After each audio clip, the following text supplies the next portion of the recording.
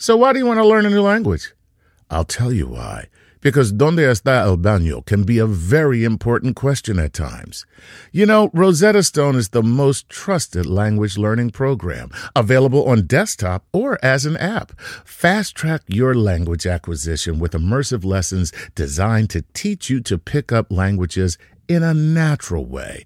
I love the fact that I can go from my laptop to my phone to pretty much anywhere and learn the language of my choice. Not to mention, I'm bringing my communication skills to new heights. Don't put off learning that language. There's no better time than right now to get started. For a limited time, Star Talk Radio listeners can get Rosetta Stone's lifetime membership for 50% off. Visit rosettastone.com/StarTalk. That's 50% off unlimited access to 25 language courses for the rest of your life. Redeem your 50% off at rosettastone.com/StarTalk today.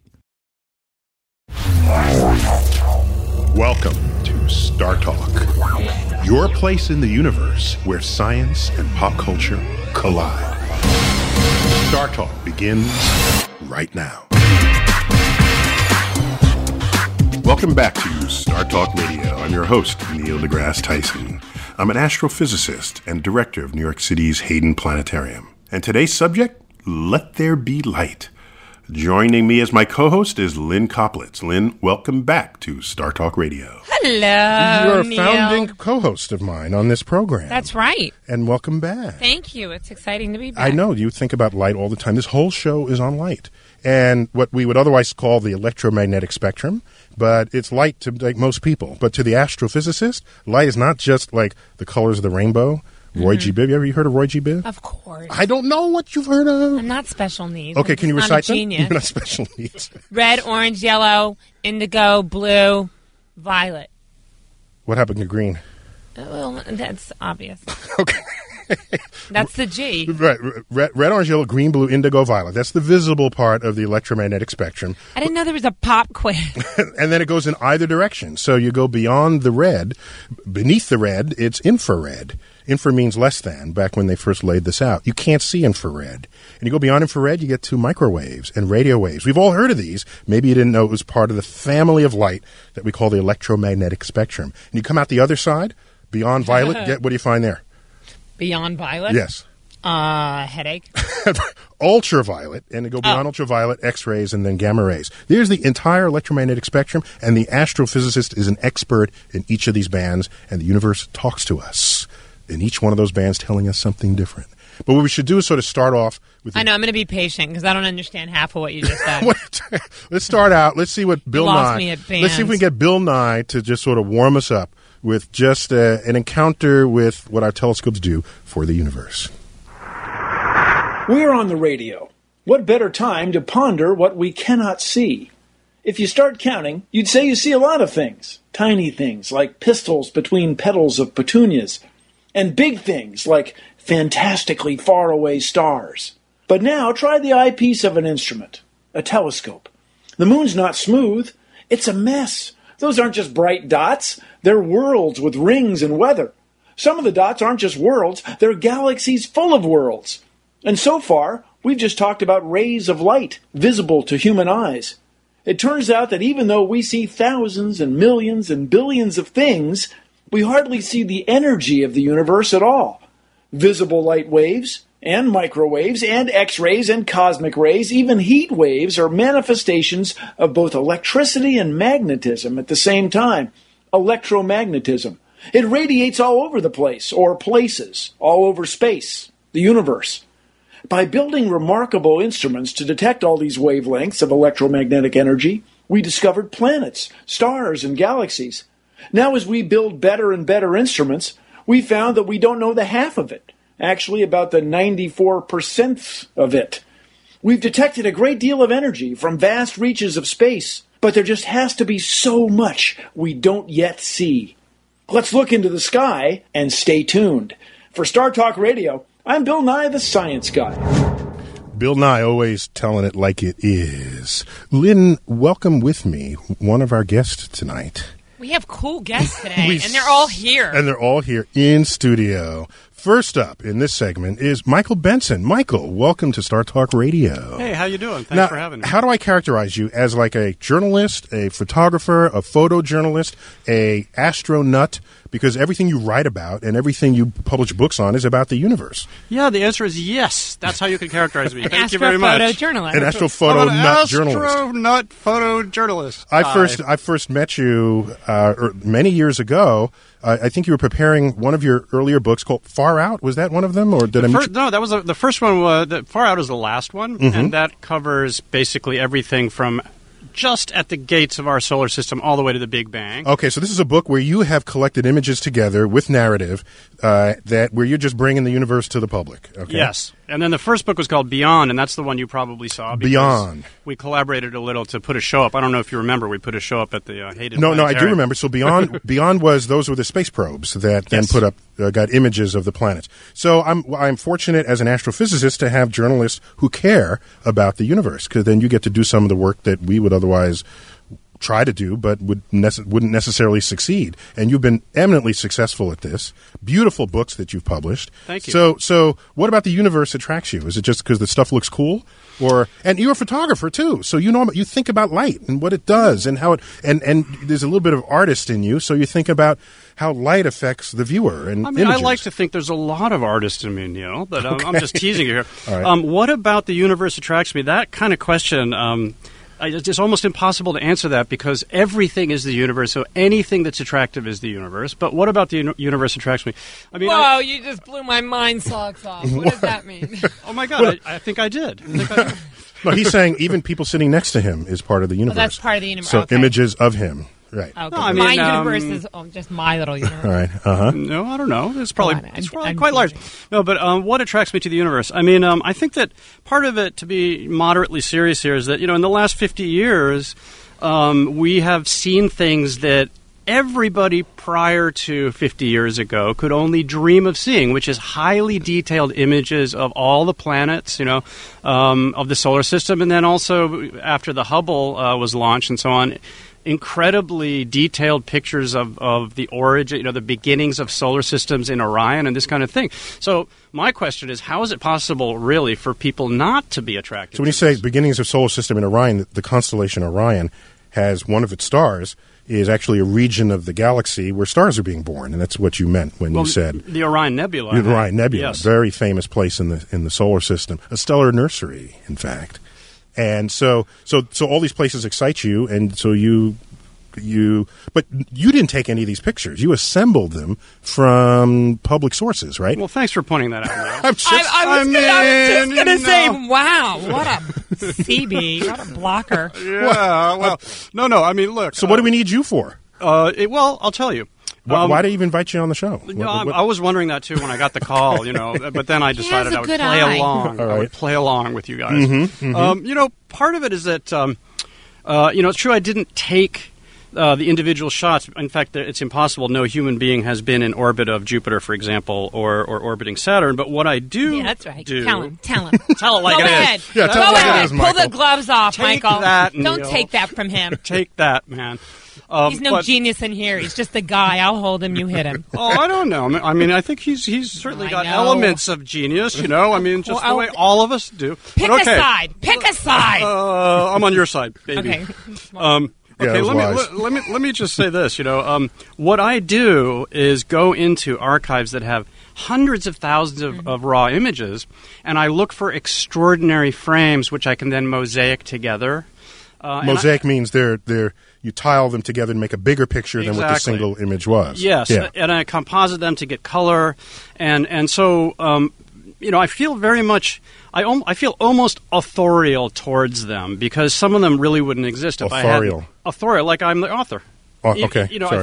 I feel like the author of quite a number of them, even though, of course, anybody can go into the archives, and I encourage this very much, to go into the archives. So of the raw point is, data. anyone can do it, but they didn't. You did. Right. And so you then had the privilege of being the first in, and therefore the first out, with these beautiful books that you've published. I mean, I'll It's tell like you a you story. make a collage almost, but you put it Yeah. all together. Yeah, I'll tell you a story. I mean, recently I had a show in Chelsea in my gallery, which is Hasted Krautler Gallery on West 24th Street. And because I had the deadline of February 3rd to have an opening, I went into the archives and I started digging in Cassini material. Cassini is the spacecraft orbiting Saturn right now. And I started looking for extraordinary images. Tons of images are there. Yeah, and I found these amazing images of the dark side of Saturn, which was not dark. It was not dark because there's so much indirect light bouncing off the rings and so on. And I put together a multiple frame mosaic. And as it emerged in color and I made it seamless and everything, I had the very real sensation that I was the first human being to see the backside of Saturn. You can put it that way. The backside of Saturn. I saw the rear side of Saturn in a way. And I had this amazing sensation that I was a privileged person because I had done this. And then, of course, for me, part of the fun of it is to get it out there and show it to people. Let me bring in my second of it's three. Beautiful. It is. Let me bring in my second of three guests. His name is Brian Abbott. Brian, welcome to Star Talk Radio. Your first appearance. Thank Correct. you, Neil. Thank you. It's a pleasure to be here. Brian, you have to tell this to the audience. Tell everyone, because I know in advance. Tell everyone what it says on your business card is what it is that you do. You are what? Well, I have a business card that reads Manager of the Digital Universe. Manager of the Digital Universe. That is so cool. That's like, does that get you dates in the bar? Is that? It doesn't hurt. It's better than Staples. Manager of Staples. So Brian, you come to this. You have a huge science background. You're computer literate, and you put together data sets for the Hayden Planetarium that enables people to sort of take journeys through those data. And so, what are some of your challenges collecting them scientifically? Because Michael Benson is mining the archives, and that's cool. But at the end of the day, they're still just photographs. Photographs, 2D photos. Sorry, Michael, I'm sorry. So, Brian, it's art, too. It is art. It is art. But, Brian, you take another dimension here. So where do you take it? But that's just another dimension. And that's a hard dimension. Astrophysicists have a hard time getting distances. Distances is everything. Pictures of something in the night sky, seeing the sort of 2D sky, if you will, from Earth is great. What is sky? Oh, the 2D. two-dimensional. 2D. Mm-hmm. But getting distance to that object is very challenging. And once you get the distance, then you can create a journey through it, right? That's right. Okay, so now it's not just visible light data that you've got, because we've got telescopes in every band of light of the electromagnetic spectrum. We have ultraviolet telescopes and infrared. We got a telescope in every band that we cannot see. So what do you do with those data? We show them. How do you show them if we can't see them? Well, that's the challenge. Actually, I know the answer to that question, but I want you to say it because you've got the title Manager of the Digital Universe. How do you reconcile showing something that we should be seeing with our eyes visible, like the stars in the sky, with something that is invisible to our eyes? That's what I'm asking. Like? Yes, thank you, Lynn. What's invisible? Like microwave radiation or infrared or ultraviolet. Right, so how do we see that? How do you make it visible to us? The scientists and we take and... Our third You're the manager. Guest here. You're the manager. I want to see the manager on this. I want to see the manager. I want to see your manager. Take me to your leader. For real, I want to know. We essentially decide how it looks. You get a sense of how it looks from the instrument, and then you decide how you want that to look. And that relates to how we see things as humans. So it's always a judgment call. So you're converting invisible light into light that we can see, but then you have to be honest and say, you actually can't see this. This is what it would look like if you could see in those bands of light, correct? Exactly, yes. Like when they tell you this is how a dog sees things. You don't really know that. I guess not. But you can study. Yeah, but somebody has to decide what would it Somebody's look got to make like that judgment. on the scientific data that they have. Somebody's got to make that judgment. Brian's the guy. Exactly. Then you need to make a dog hearing simulator or a dog seeing simulator. Right, which is You're essentially... that guy? That's essentially what you've done, Brian. Universe, yes. You made a simulator that allows us to see in bands of light we cannot. Correct. And so what's your favorite data set in a band we can't see? Well, I love the W map. The W map. So this is of the This is microwave... the microwave radiation. Of the entire universe. The baby picture of the universe. Of the universe, born. The light cast forth. 13.4 billion years ago. So you're just digging it. So the Big Bang picture, like when God said, let there be light, Baby you're pictures. like what it looks like when it turned it on? Well, it's as far back as we can see. I know, I'm with a room full of scientists. Oh, God, what does that mean? We've got to take a quick break. More on the science of light when we come back.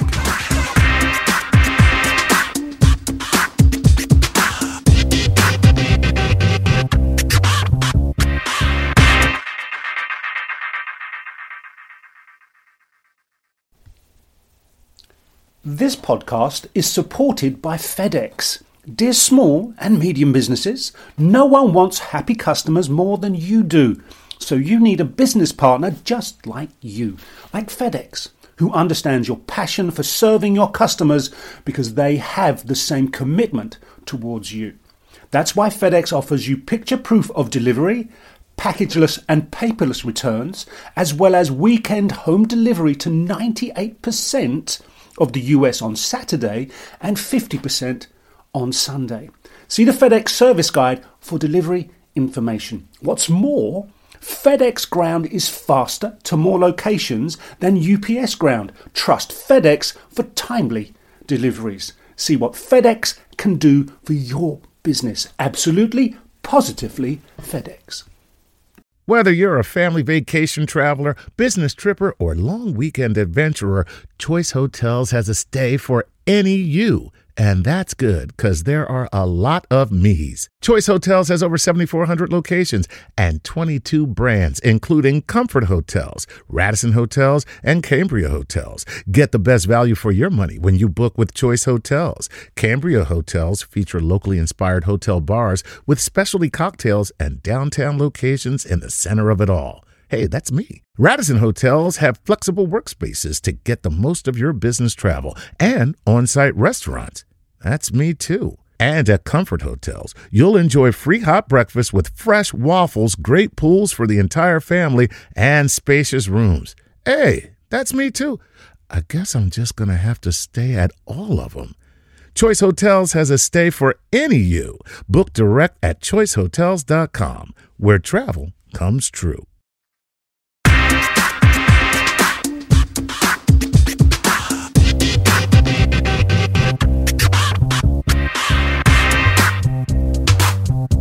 We're back. Let me reintroduce my guests. Michael Benson, journalist, photographer, space geek all the way. And not a month goes by where I don't read one of your op-eds or editorials criticizing NASA and the nation's priorities. Maybe we'll get back to that a little later.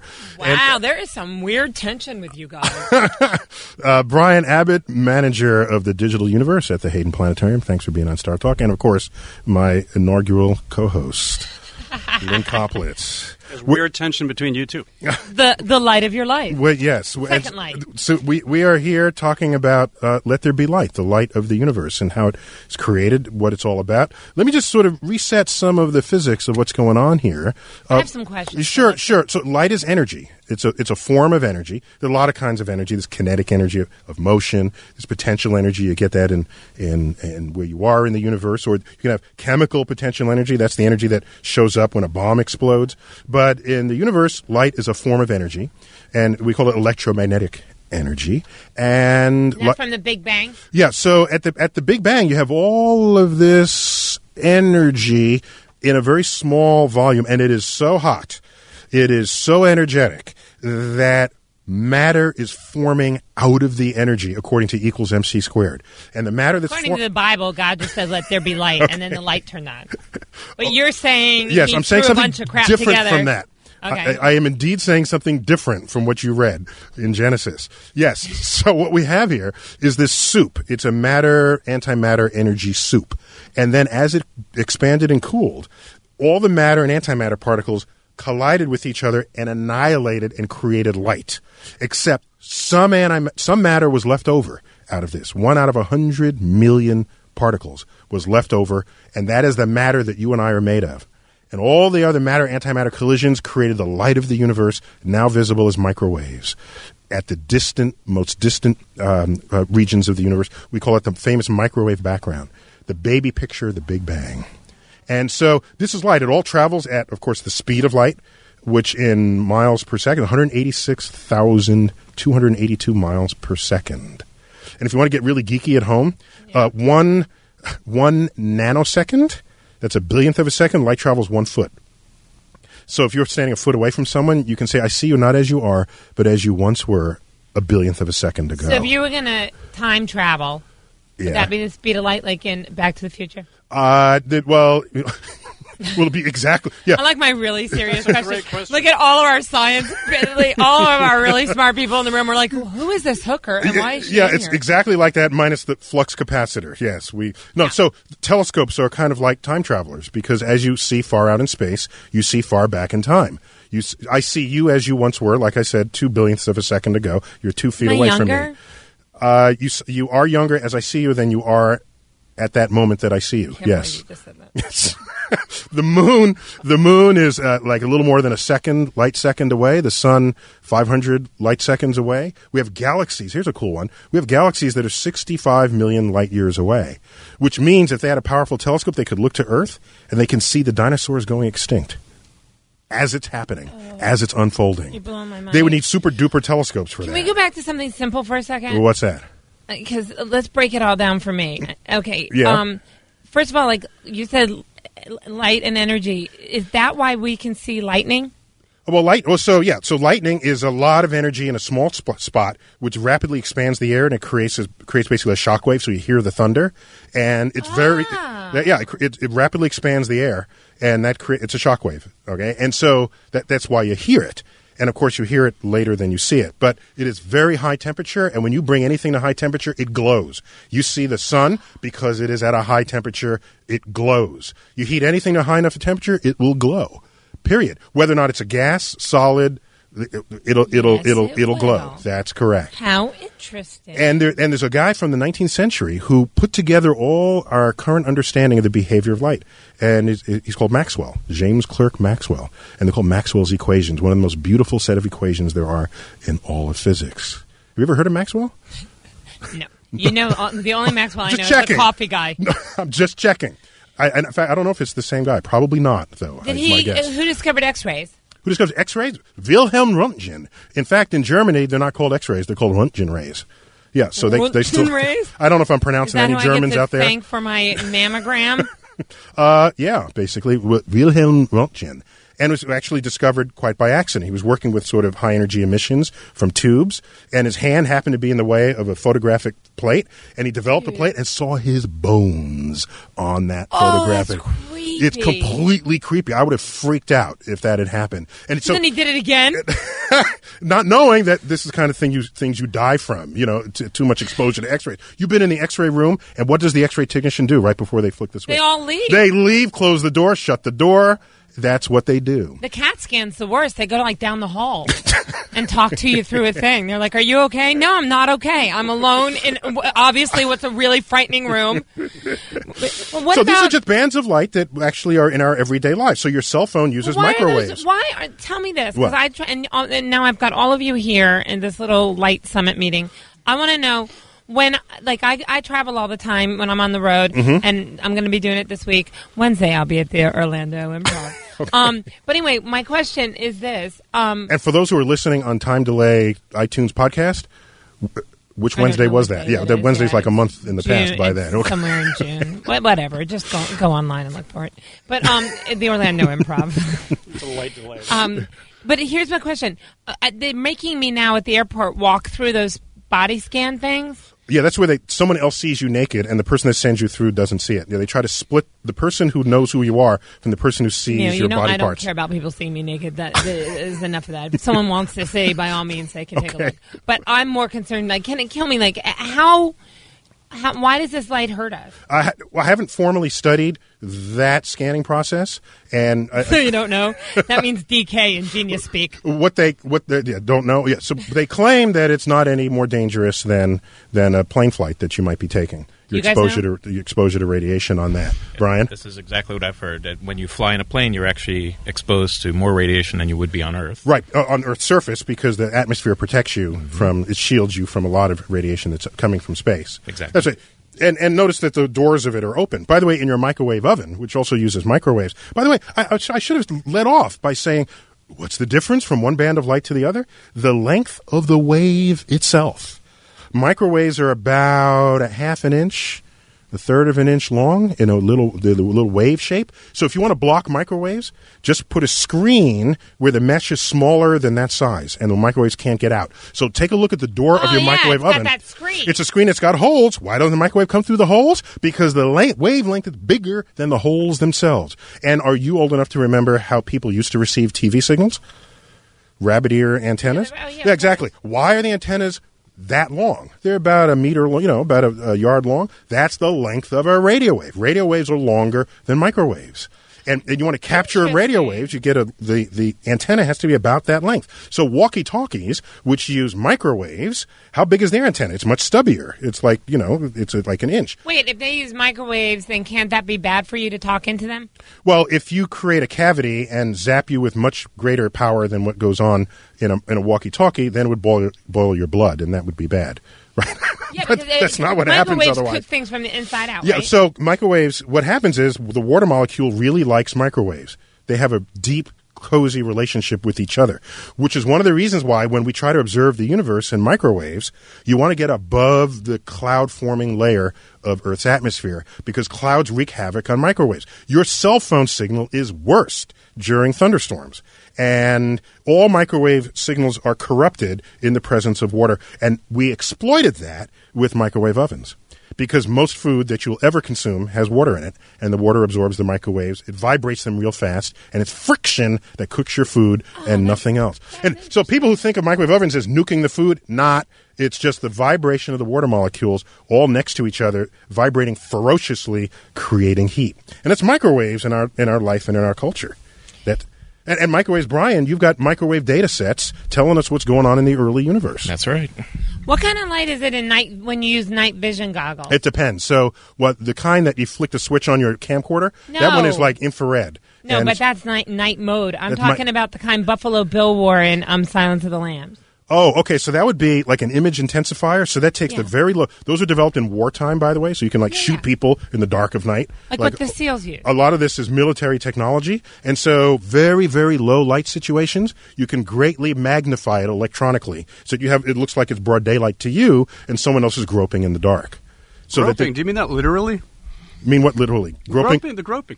Yeah. I'm just trying to make an intervention Mike is getting a feel for the show. Yeah, getting a feel for the show. So Mike, on any of your photos, do you have a relationship with other bands of light, or are you primarily visible? What kind of relationship do you mean? No, no. I'm going. I'm trying to stay with visible spectrum. So you're a visible guy. I'm a visible light guy. That's okay. But you realize the human eye sees in 1 octave of light, and we have detectors that see in 64. So what you're telling me now is that all of your books basically are demonstrations that we're actually mostly blind in the universe. Oh, but we're mostly blind in the universe anyway. I mean, 99.9% of the universe is made out of stuff we don't even understand. That's a whole other... I can't believe I have to tell you that. Point of ignorance going on there. Speaking of ignorance, I have another question. Oh, you have another question? We might have to save it for the third segment. Get it in real quick. Go. No, I want to ask about photosynthesis. Oh, cool. Yes, we can so go there. We've got to take a quick break, but more Star Talk when we return.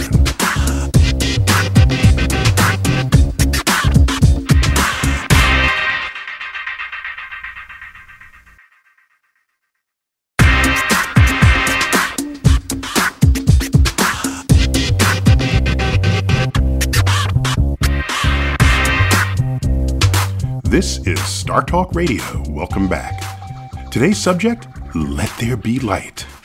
I've got Michael Benson, author and journalist. I've got Brian Abbott, manager of the digital universe at the Hayden Planetarium.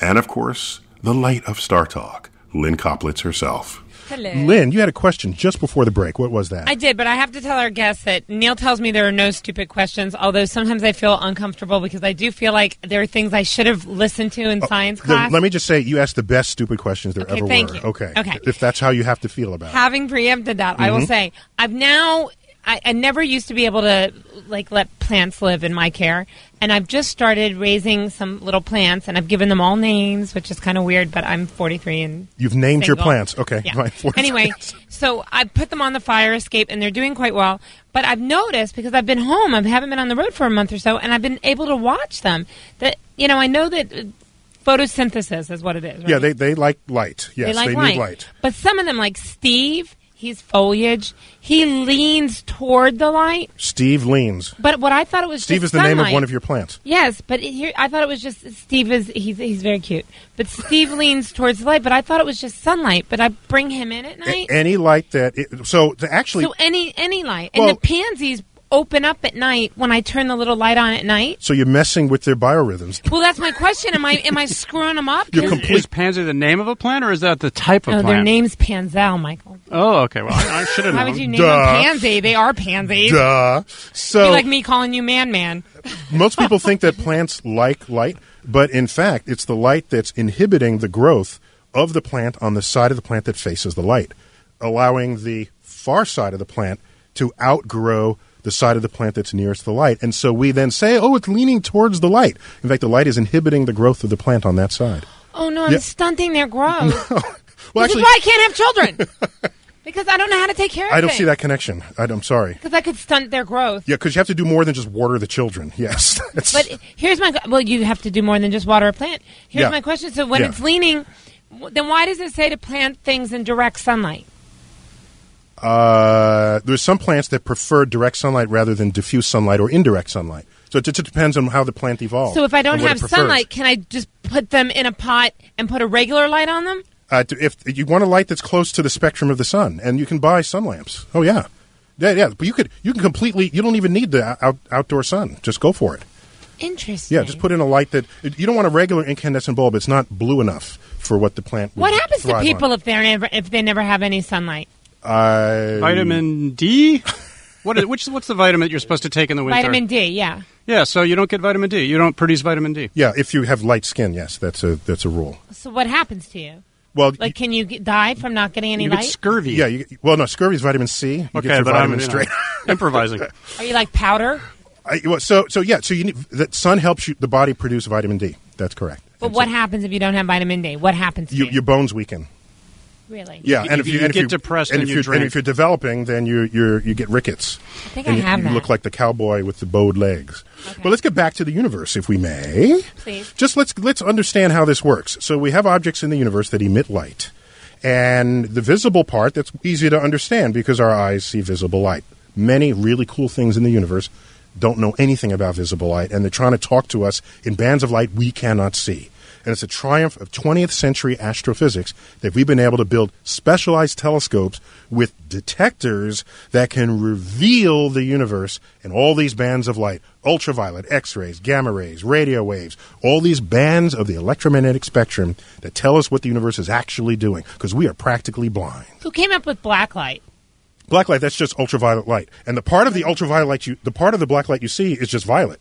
But it's really doing its job in the part of the spectrum you can't see, the ultraviolet. And bug zappers? Oh, that's right, because the ultraviolet, that's right, because black light, you can see all the lint and all the dust. Yeah, well, so that's the ultraviolet sort of rendering that aglow. So is that what you used to find DNA on things like the crime scene people use? The crime scene people will use ultraviolet light to see different things that might be left on your sheets, yes. Interesting.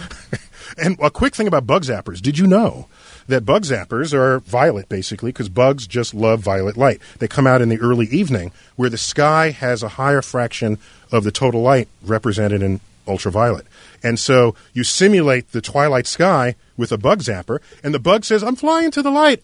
And it just gets zapped. Oh, and it's great. It's evidence that we're smarter than bugs, that we can exploit the fact that they are sensitive to ultraviolet light, even though we're not. I got to bring in our third guest here. This guy, there's no one like him in the universe, last I checked. Carter Emmart. Carter, you are Director of Astrovisualization of the Rose Center for Earth and Space. Welcome to Star Talk Radio. And you just gave a presentation at the World Science Festival last night, bringing the universe to the public as never before.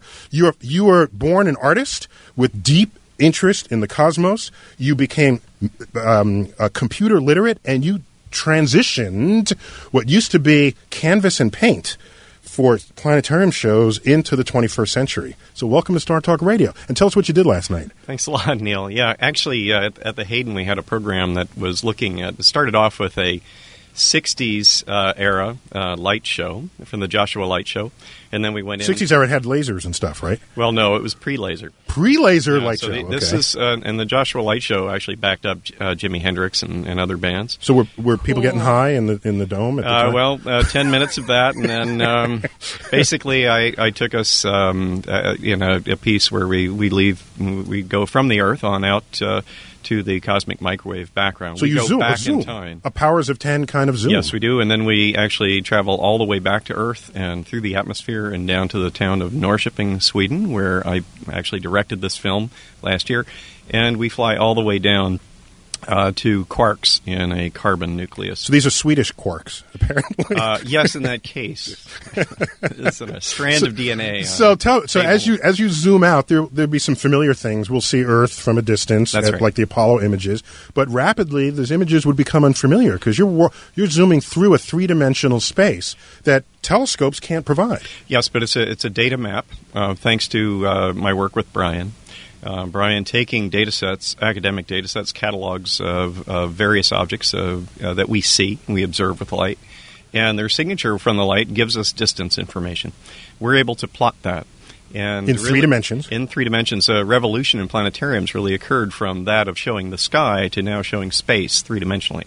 And so, yeah, Lynn? I just have a question because, we're talking about the universe. It's just so humongous. The idea of, you creating a show, a light show that represents certain how do you decide exactly what you want the show to be? It's hard enough, when you're putting together a musical or something, how do you decide what parts of the universe are interesting and how you're going to use them? Or another way to say that, how do you know what to not include? Exactly. That's what I'm trying to ask. The idea of the digital universe is to include everything.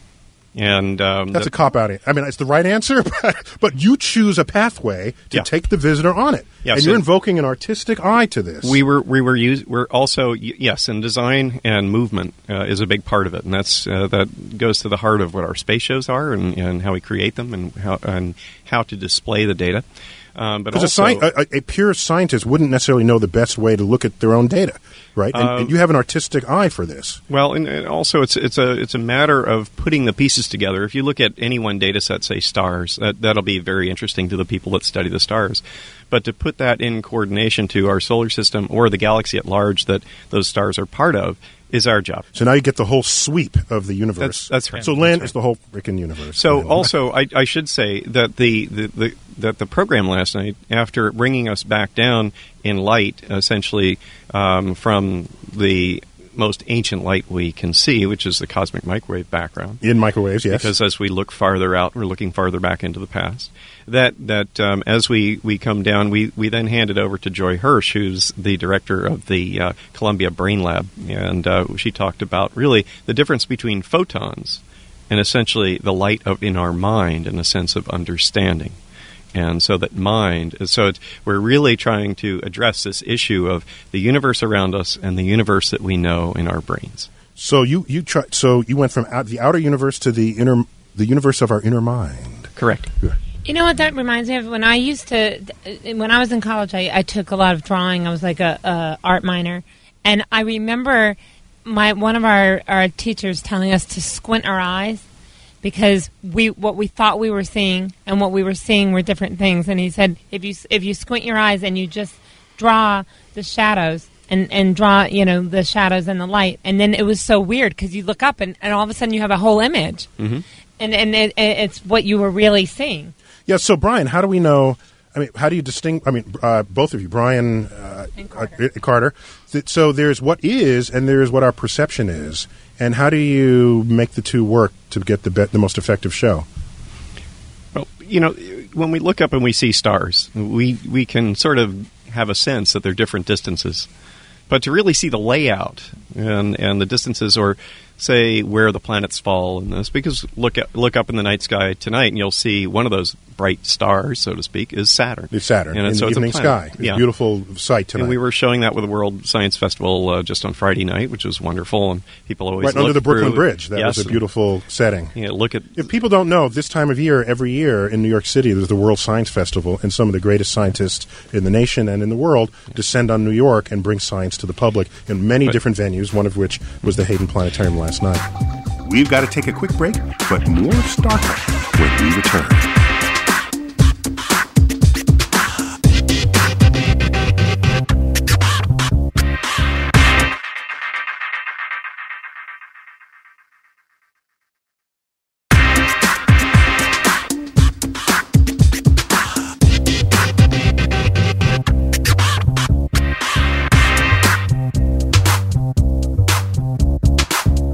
This is Star Talk Radio.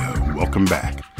Brian Abbott, manager of the Digital Universe. You had some comment just before the break about the difference between how a scientist views data and how you guys make it alive. Yeah, what struck me when I started working on this project is that scientists see their data not only as a 2D graph, but also they only see their data. They don't see it in the bigger picture, the bigger context of where that fits in the universe. So they're visually 2D isn't two-dimensional, right? Yeah, of course. Yeah. This is 2D. Okay. So they have a Sorry, narrow it's not 2D, 2D fruity. 2D, yes, 2 dimensions, yes. So it's a really boring way to look at the data, and you might miss the bigger picture. Yes. And so, Carter, you make the big picture is what you do. Right. The scientists understand the bigger picture, and that's their job. And it's our job to, again, create that continuous experience from Earth all the way out. One of the most moving moments in this journey is when we pass by the radio bubble. Tell us real quick about that. So, yeah, if you actually look out into the stars, you can say, okay, they're different distances. But if you stand away from the Earth, let's stand away from the Earth about 100 light years, you would look back and you'd see a sphere about 70 light years in radius. That's if you had radio-sensitive eyes, you'd see a sphere. No, you'd have to actually be detecting it and be at the sphere. At the sphere, okay. But what we do is we draw a graphic of a sphere, and that indicates how far radio signals have traveled since the Earth became radio bright. You had Tesla and Marconi and early radio that bounced around inside the ionosphere. So it's not when Earth became radio bright, it's when human beings on Earth became radio emitters. Right? Yeah, that's right. With their apparatus. With radars and television carrier waves. And so you can see that moving out. So if you parked next to Arcturus tonight, which is up in our sky, you would let's plan to do that. Yeah, you would be hearing radio broadcasts or TV from 40 years ago. Yeah, see, I have that question. If there's all this stuff that we can't see, all these waves and light waves and things penetrating your body right now, then don't they all bump into each other? When is there too much, and what happens? Yeah, no. The interesting thing about is they can interfere, but they only interfere if they're sort of coherent. So a laser, you can make lasers interfere, and you get like what's called fringe patterns. Oh, before we leave, I have to know: are there lightsabers? Oh, you mean like in Star Wars? Yeah. No. Okay. So now. He told me to wait and ask on the air. No. Here's the thing. No, you can make a beam of light that would be visible, such as lightsaber. Like your light beam thing that you use to point. And I even tweeted this a few weeks ago. Lightsabers would not hit each other; they would just pass right through one another, and they wouldn't have these sword fights the way they would show it. They would just pass through one another. What kind of light is lasers made out of? It's visible light. You can make other kinds of laser light, but the ones we're most familiar with are visible. The radiosphere sort of sets us up in a sense that if you go away from the Earth far enough, you're going far enough back in time. Everything we see, a star twice the distance away is twice as far in the past, essentially. So if you look far enough, you're actually seeing the cooling off of the universe, or the transition between when it was a plasma and opaque to where it became clear space. And that's the microwave background that we see. So you not only show us the radio bubble that we created, that's now about 100 light years out, and all of our civilization, as we've communicated it through each other, has leaked into space and is contained within this bubble. So you show like if God were to look at it. Yeah, but those are Carter. Yes. those are waves moving out, our radiosphere. Mm-hmm. But the stuff that's coming to us is essentially you can imagine a sphere, very large. That's a microwave background, and everything that we can observe is contained within it. And it's centered on us, but that's just because it's us observing it. If you moved anywhere else, you'd also see a sphere around you. It would feel like you're in the center of that. So now we're in. Carter creates like accurate art. Yes, and that is the hallmark of the 21st century. Pictures from data. So, that's he gave the analogy a moment ago with the dioramas, something that the American Museum of Natural History pioneered 100 years ago, where you create. It's not just an animal stuffed on a pedestal. You put it in an environment that transports you to that local to that location. Cool. Yeah. So now we're in an expanding universe, and this microwave light and all the light in the universe is getting diluted in space, and its energy is dropping. And so the universe, I don't know if you knew this, is approaching. The universe will not end in fire; it will end in ice, not with a bang, but with a whimper. And I saw that movie. Yeah, well, it's a poem. It's a T.S. Eliot poem Heat death. as well.